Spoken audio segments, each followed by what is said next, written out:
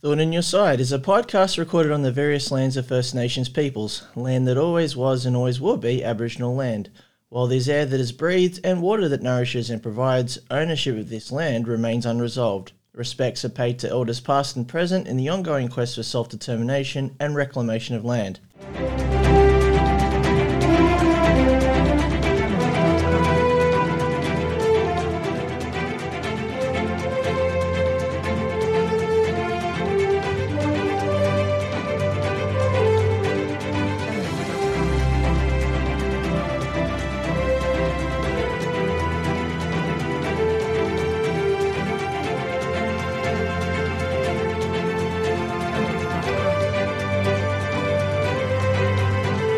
Hello, Happy New Year to those listening out there. Just a friendly reminder that it is a new year, as a matter of fact. I needed to be reminded myself by media. It has been one of those historic years last year for many various reasons. It impacted upon a lot of us in many various ways. It's impacted upon me in that I actually had alternative plans for this episode. This was originally going to involve an interview that was going to be done through a friend and colleague of mine named Gail. And I had it saved and everything went well. It was quite a good experience. And then I've looked to edit it earlier on in the week and discovered that the data had been lost. So my first immediate reaction was gremlins, or someone has remotely hacked into my computer and deleted some precious information. But once I was able to get through my conspiracy phase and general freak out, as one is wont to do when something of value has suddenly gone walking, I realised just to kind of dust myself off and try to have another stab at it. So I'm hoping that this isn't too much of a sudden change of pace for people, but I think how I'll reframe this episode is that I'll make it a New Year's reflection and do it lone wolf-like. And I'm also thinking of maybe doing this as a two-parter. So what I will do this episode is maybe do as I was going to try to do with Gail and do a bit of personal reflection, tell my story, and then into the next episode I'll get a bit more political and ranty. So the thing to do during the holiday season. I hope that might be of some use to some folks out there, in the sense that it's about disclosing a bit about myself and why I've been doing this for half a year, and hopefully it might provide to listeners out there a bit more context about myself and why I've fanatically gotten into doing this podcast project. So to talk a little bit more personally about myself, I have mentioned to you that one episode's going to be political and one episode's going to be personal, and this one being the personal one. To me, both tend to mesh together. I don't really see too much of a separation. I think there is an amount of privilege that a person might have to say, well, we can keep it in personal while we can talk politics, but I think for me it's one and the same, in the sense that I think one's personal story and experiences can inform their politics. And for that, I think it's really worth examining both in equal measure. So I'm hoping to try to do this for people's benefit in this episode, to talk a little bit about who I am, and also the reasons that have impacted upon creating my political worldview and why I wish to get involved in projects like this podcast, of which I consider as very much an activist-based one, and hoping that it's a tool to reach out to people and hopefully also an instrument for potential organising. So I've got that bread in the oven and hopefully it's baking. We'll see. So, me. Why am I here and why am I doing this podcast? Well, for me, I think my voice is something that I've earned, I feel. When I was younger, it was often difficult to be social, and I didn't necessarily know the social rules so much. And I wondered why that was so. And there was often a lot of social anxiety there, and and wondering what one does in this situation and how one strikes up a conversation and how one just tends to be quite social. And also I had a bit of an ignorance over what was inappropriate and what was appropriate behaviour. Nothing to the extreme of dropping my DAX in town square and showing myself to the world, but just social faux pas where I think I know now that if I said or did something that it might result in someone feeling a bit affronted by it. But there was a time there that I wasn't so aware, and I wasn't really getting too much feedback from my family so much on all of that. And for a while there, it was something that was quite a stressful circumstance for me. It's something I had to I've spent the best part of 20 years getting my head around, just knowing the rules to things of being social. But it's been in recent years that I've been able to get my head around what might have been going on. And for me, it is to say that I'm pretty confident that a fair whack of my family is on the autism spectrum, either undiagnosed or diagnosed. So it's a little bit of this and a little bit of that. And also the members of the family that I'm still able to connect with, as opposed to the ones that I've estranged myself from. So I find it a bit confronting and daunting to talk about this stuff. This has probably been the most public I've been about saying such a thing. Before that, it's been private. And I think the reasons why it has been private is because there has been a lot of work to really get my head around what's going on and why things are so. And also making sure that I'm right on this. This isn't something that I don't necessarily want to be frivolous about in saying, and particularly if I'm going to say it on a podcast channel. But it's been an important aspect of my life in the sense that it has taken a little while to get there. Something that I kind of noticed perhaps in my teens and up until, I'm now 41, so there's been a good 20 to 25 years of at least having an innate sense that something was going on, and only until recently just being able to put my finger on it. So, yeah, it isn't about shaming or outing anyone here. It's more about just saying, well, this is what's going on and this is how it's impacted upon me and this is my role in it and this is what I'm looking to do to try to move forward from here. And also trying to get a bit of value out of it in the sense that one's life story should inform one's politics. So when you think back on having such an experience, you think back on where it was particularly stressful. And when I think back, I can particularly think about the latter years of high school and also following that up with going straight into uni and doing my undergrad. That was a period of time where, as I mentioned, it was very difficult to know what the rules were when socializing with people, and I kind of felt very self-conscious. I suppose for me, I feel like I might have some featuring on the spectrum. I don't know how much of that has just been learned behaviour from other members of my family, or how much of it I just have a natural presentation of. But I do know that over the years I also have, as part of trying to find answers towards what was going on, it has indirectly led to a lot of self-improvement about how I present myself, how I talk. Doing a podcast like this, if you told me 10, 20 years ago that I'd be doing stuff like this, I would laugh. But here I am. So in finding answers, there has been that happy byproduct of doing a lot of self-improvement and doing what it takes to be able to communicate with people effectively, and also knowing what one's boundaries are. So I guess getting back to the times when that wasn't a certain thing, and that was high school and uni.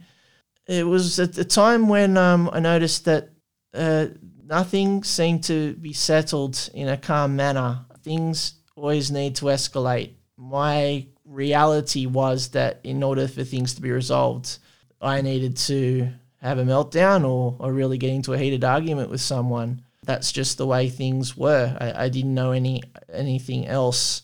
It wasn't until I'm really getting to the second or third year at uni where I kind of realized, well, these people are talking about contentious issues and it's all being done in a very calm, rational manner. That was new to me, and it also looked healthy. So I thought, well, let's let's explore that a bit more. And exploring that was a pretty painful thing when there wasn't really much to fall back on. And perhaps the other thing to share at this point as well is that there wasn't really many people to talk to about this stuff, because I think for me, we still live in a world where we're only prepared to talk about stuff if we can actually put what's in our head into words. And I think it takes a very capable and worldly offsider to be able to support someone when they can't necessarily do that. So that was kind of my experience during those years, knowing that there's stuff going on in my head and not really being able to put it into words.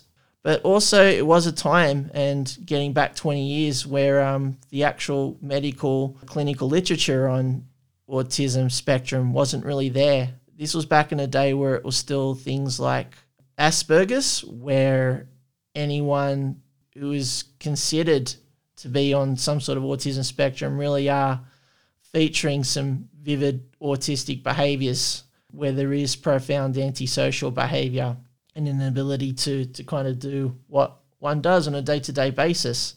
Unfortunately, back then, the net didn't really drag out as far as looking at people that present with behaviours where they might be a bit socially awkward, but with that awkwardness comes a high degree of secondary social anxiety, because you don't want to be awkward and you're trying to hide the awkwardness, but you don't know how to do that. But you kind of muddle your way through. So it was a very silent horror story that was happening there. So lots of isolation basically, and not really feeling like I was living in a world where I could really talk, articulate, and know that there was someone that was going to probably listen to what was going on. Of course, there was also some makeshift excuses and rationalizations about why I was feeling the way I was. Like, I was a teenager, it's growing pains, it's puberty, which of course is valid, because that's what anyone would kind of feel like when they're going through adolescence. Like you feel that sense of uncertainty in that transition from childhood to adulthood, and also feeling new feelings and having fur where there never was any fur before. So good to always get the Simpsons quote in, but that's where I'm coming from, in that was a rite of passage to kind of feel that way and have those experiences and having that awkwardness and often sense of anxiety. And the explanation I had at that time was that it was attributed to adolescence. But looking back on it, I think there was a little bit more going on. And possibly also a side story to this too is that I had a childhood pet, a dog, and during adolescence, I really broke out, really, really broke out in zits. And I thought, well, that's adolescence. But when you compare me to a few other kids, I really broke out. But I know now that possibly what was also adding into the mix was a bit of, it wasn't an allergic reaction to my childhood pet. So that contributed to the breakout. And I kind of know this now, because whenever I find myself in the company of long-haired animals, dogs and cats, I'll have a general sneezing episode. So I guess the things that you know in hindsight, but I guess my point is that stuff I know now, I wish I kind of knew back then, and it required personal passage to eventually make sense of what was going on. This also had ramifications about how I acted with not only just wider society and people, but also within my own family, with a few family members, some of which who I don't necessarily have contact with now.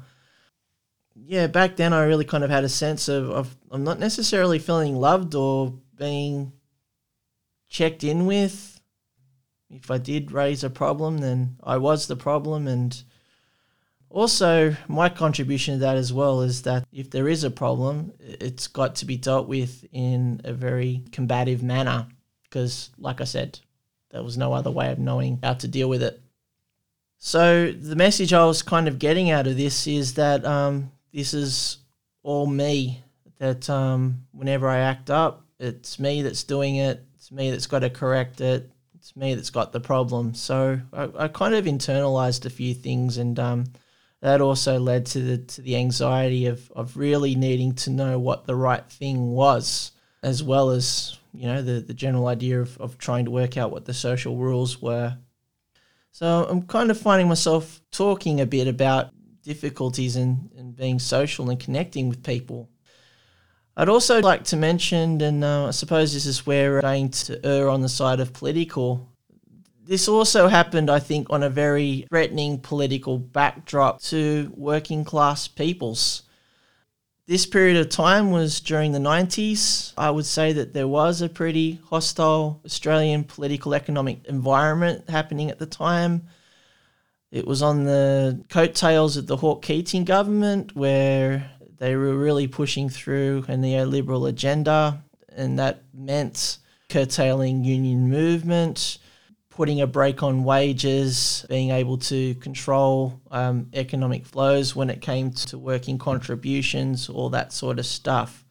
So there's often that media narrative, or that common narrative, that it was all Howard's doing being a Liberal. But I guess a true working class experience would see that this is something that was contributed through the two major parties at the time.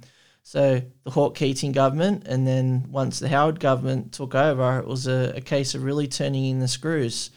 And I think once Howard came in, he compounded the economic changes with also the cultural changes.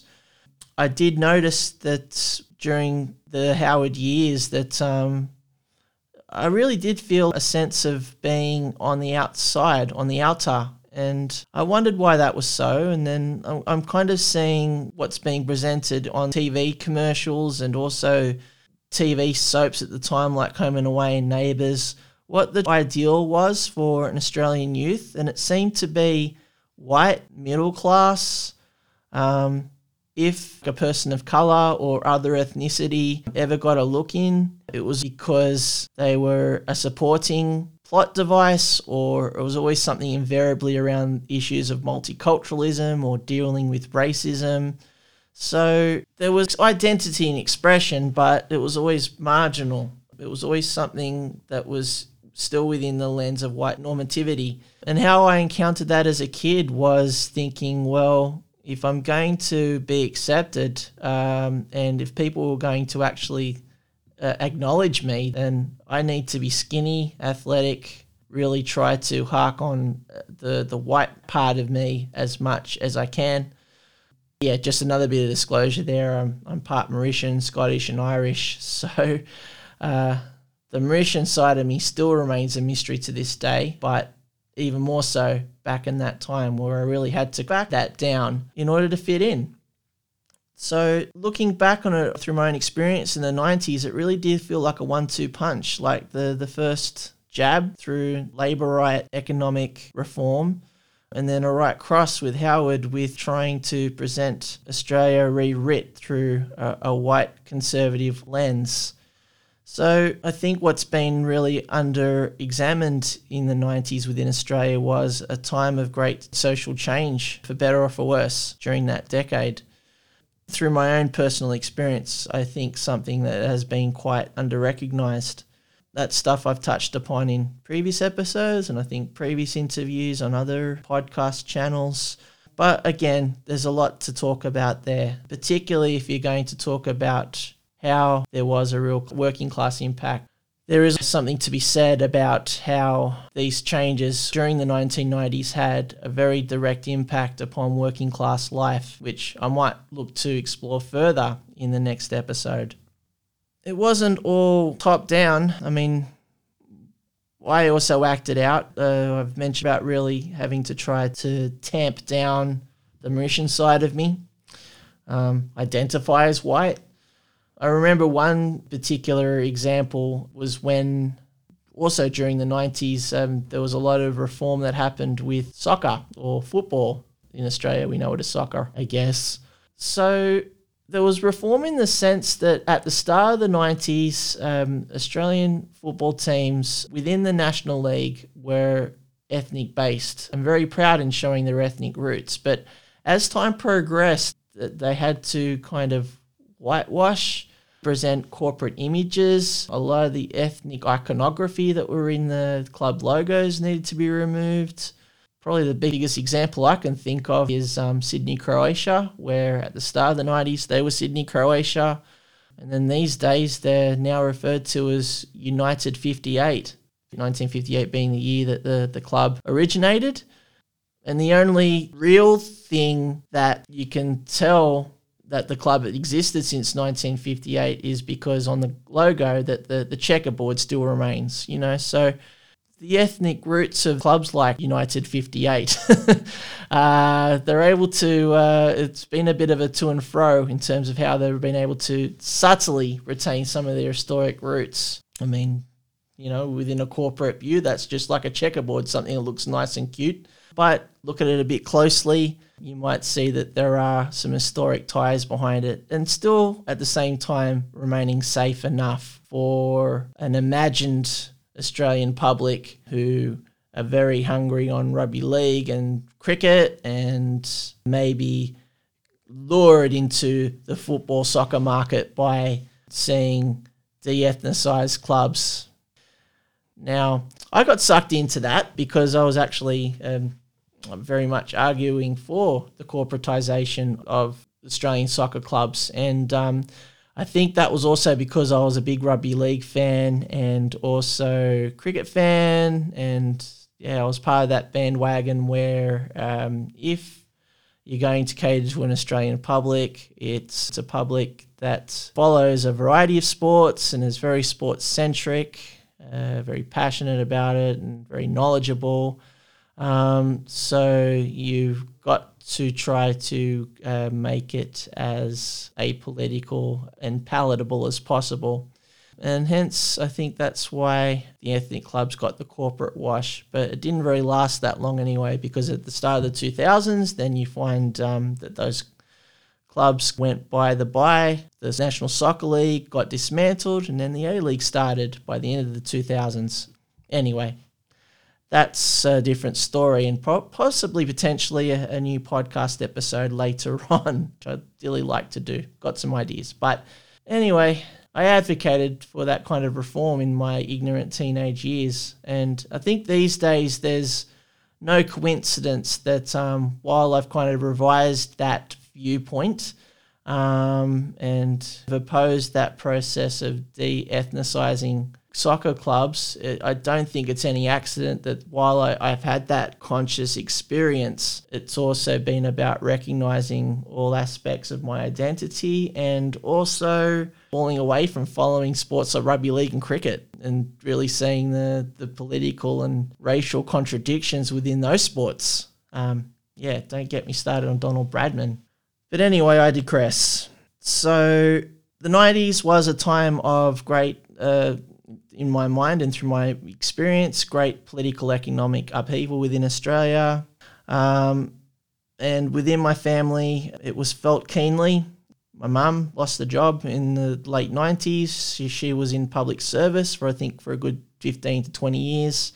The recession kicked off a lot of public service reform, and then my mum was kind of waiting in the eaves, seeing what was going to become of it. And then by the end of the decade, she was made redundant. She worked in a job within the public service that would not exist these days because everyone's got an app for it. So in a time before smartphones, my mum had a job within the public service. So, and then after that, she had to kind of pick herself up, dust herself off, and reinvent herself as a small business owner. And that was the project of the 2000s. Not a very certain path. Also, my dad in the 2000s, a factory worker, also lost his job in the early 2000s due to the business that he worked with for over a decade being outsourced. So my dad was, I suppose, a victim of an increasingly shrinking domestic manufacturing market, which took flight to where wages were cheaper and production was cheaper. So my dad kicked around for a little while there working temporary jobs until fortunately he was able to find a company that kind of held true to that idea that a lot of business legitimacy comes with being domestically run and having domestically based employees and workers. That was a bit of fortune for my father, especially when this was getting to the late noughties. And yeah, my dad was kind of moving past an age where you're kind of not really fussed about what you do, and you're definitely becoming more mindful of what the future is holding. So the 90s, looking back on it and becoming a bit more articulate about it, it was certainly for me a sense of great political, cultural change. But then by the 2000s, then there was definite economic impacts which were keenly felt by myself and my greater family. And I suppose for myself, job-wise, there was that rude awakening where I ended up with a couple of degrees by the end of the noughties. So an undergrad and an honours, which I try not to boast about. It's been more a sense of necessity. If I didn't need to go to uni, then I wouldn't have gone to uni. If I knew there was going to be a job for life at the end of high school, then I would have done it. The 90s were telling me that wasn't going to happen, so I needed to go to uni. So got the degrees, but then there was still half an expectation that I was going to get a job at the end of it. Not so much. Once I got the degrees, the rude awakening was that you are grateful to get a job where it is full-time, but you're making a FOSTI impact in the sense that it has a term. So it's not a full-time job for life. It's a full-time job for 2 to 3 years normally. So there was that pressure to try to hold something down. And I suppose I can't talk that much because these days there isn't even a guarantee of actually finding work once you get a couple of degrees under your belt. So there has been that gradual decline, both within a labour base point and also, I would argue, working class life, where I think there continues to be a pressure to be as aspirational and as middle class as possible. And that could also lead to escaping any potential problems. So if you want to shore yourself up in the long term, you be an aspiro. You still try to live the Australian dream. But anyway, again, I digress. Stuff to potentially talk about for the second episode. And hopefully that's particularly something that people out there can identify with, where there is that pressure to aspire to something in order to find meaning and purpose. And for anyone to listen to you, you've got to be saying, well, I'm heading somewhere. I have goals. Not so much character or who you are or what your values are or how you might contribute to yourself and your community, how you administer effective self-care, how you maintain your health. No, it's how you present yourself to the world and how you contribute to the economy. That's where you tend to get your voice, and that's what a lot of people are still trying to buy into. But I don't know. I think particularly after this year with the COVID pandemic that a lot of that has now been fundamentally challenged. But I suppose with a podcast like this, let's explore and see what the sentiment is and let's gauge it. And I'm hoping to kind of do that into the episodes ahead. I've hoped to have set a scene there for what's happened for me within the 90s and the noughties, in that it hasn't necessarily been easy, but I hope that it has been a very quick expose of what working class life looks like, particularly for someone that did have the grace and luck to be able to have a higher enough education to be able to articulate and talk about what I'm experiencing, rather than having flashes of emotions going through my head or senses of confusion.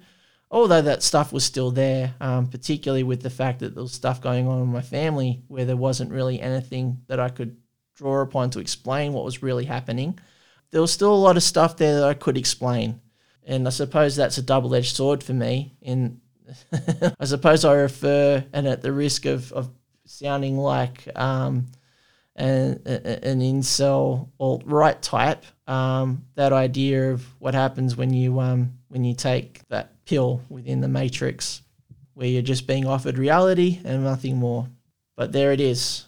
And I think from there's kind of like a duty, and particularly for the needs of safety and also health and also comradeship and just being human. I think it's right to actually articulate what's going on and try as best as one can to respond, particularly when one has had a working class experience. And so in terms of that experience, that was mine. It's not so easy at the moment, but I suppose what was really stressful back then was that all this stuff was going on and I could only explain so much of it. I only really understood so much of it, and I was only allowed to talk and discuss so much of it. But it is what it is. And I think for me, what the 2010s were about was making sure that that didn't destroy me. And that's the bare truth of it. That pretty much defined my 2010s, where I had to really get some definitive answers. And that was a hit and miss effort. I'd like to do future podcast episodes, and I'm hoping that this might be of use to some listeners out there, where trying to go through the health system to get answers is a very hit and miss process. I think a lot of that's got to do with a couple of reasons. One is the political loading of some of the clinicians. There's some pretty fucked up conservative GPs out there. And also the second reason is a structural issue there, where someone like a GP or a psychiatrist is seen at the apex of the health structure, and everything flows downward, where I'd advocate turning that on its head, where you're seeing case managers or clinical collaborative practice being at the top, and then you've got a real administration of those efforts happening on, around, and below, which could effectively lead to the erosion and the disappearance of GPs as an institution.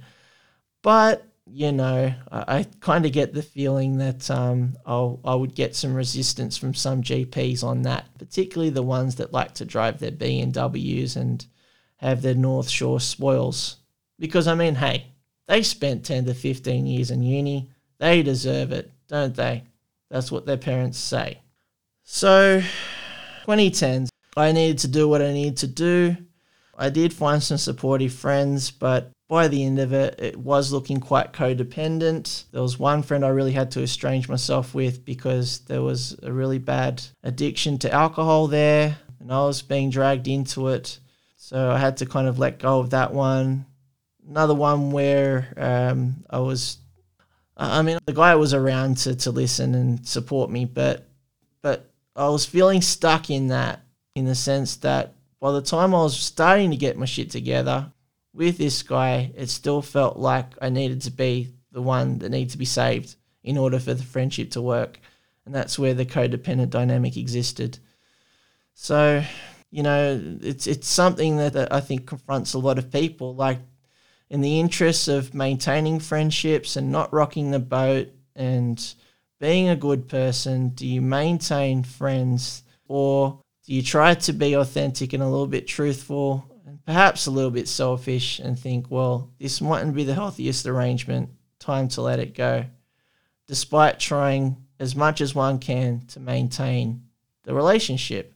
And it was a bit like that in the latter half of the 2010s. Like, a lot of people who I had close and long-term friendships with, I outgrew.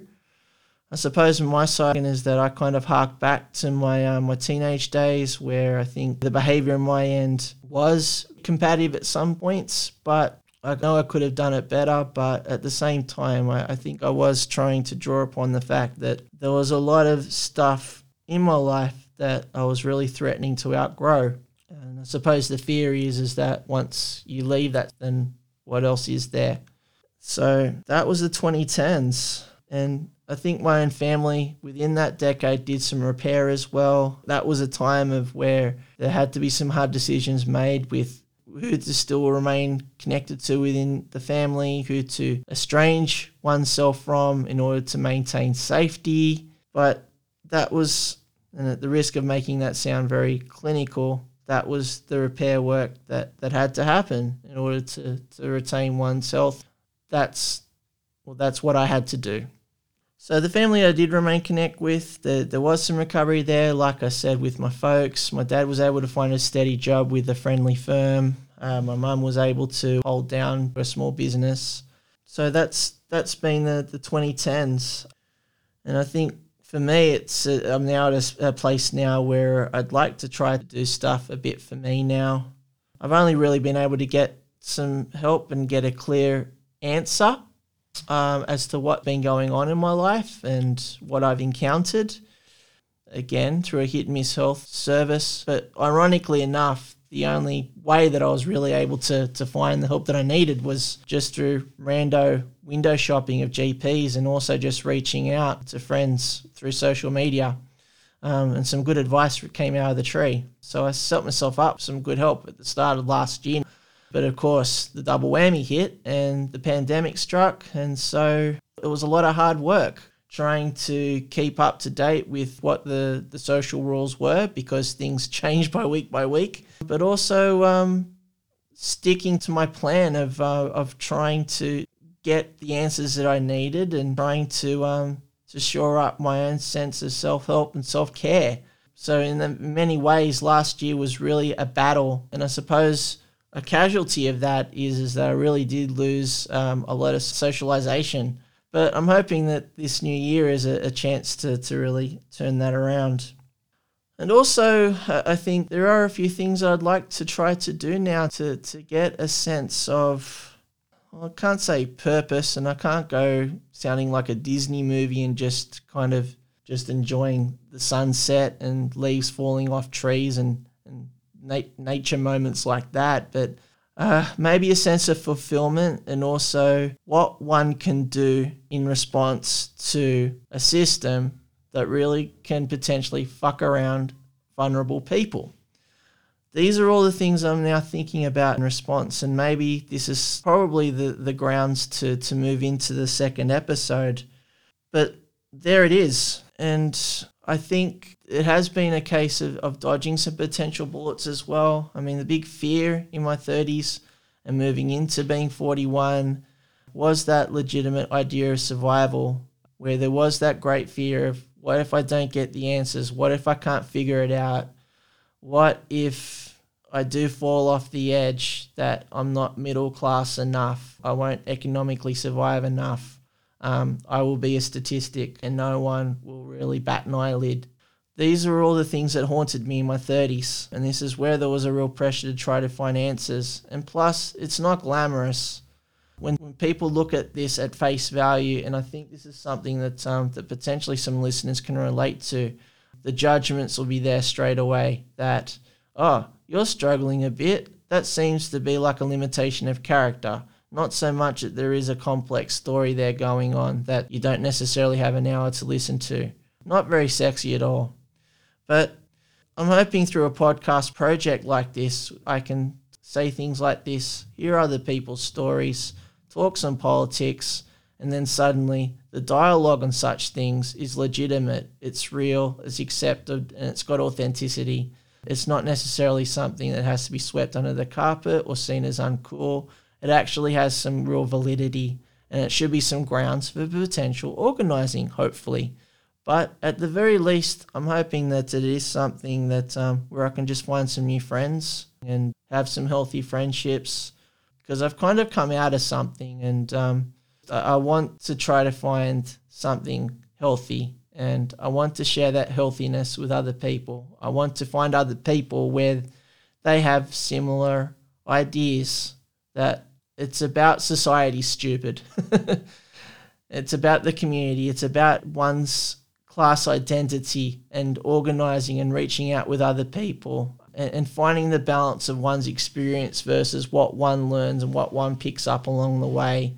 Not to crowbar one's experiences into some political ideology and discard anything that doesn't fit, or trying to fill the gap in one's sense of meaning and value through signing on to some political creed.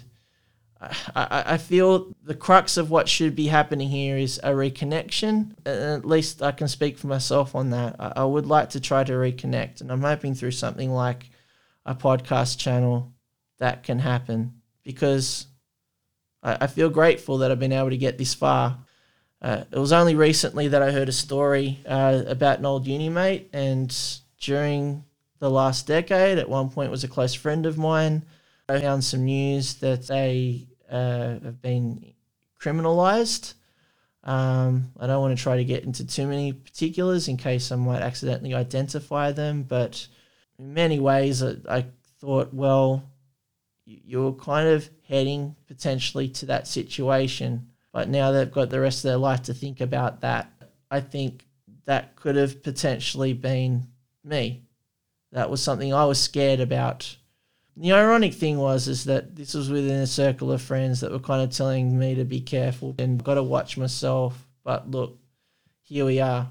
I just wonder if maybe they could have just been looking elsewhere and keeping an eye on other people for any potential trouble. But that's the past.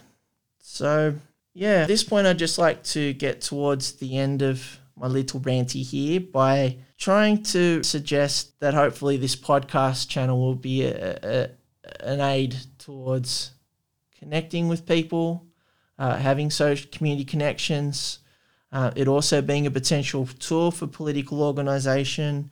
I want to stress to listeners that I'm really not trying to do this as a trip of being a social media influencer.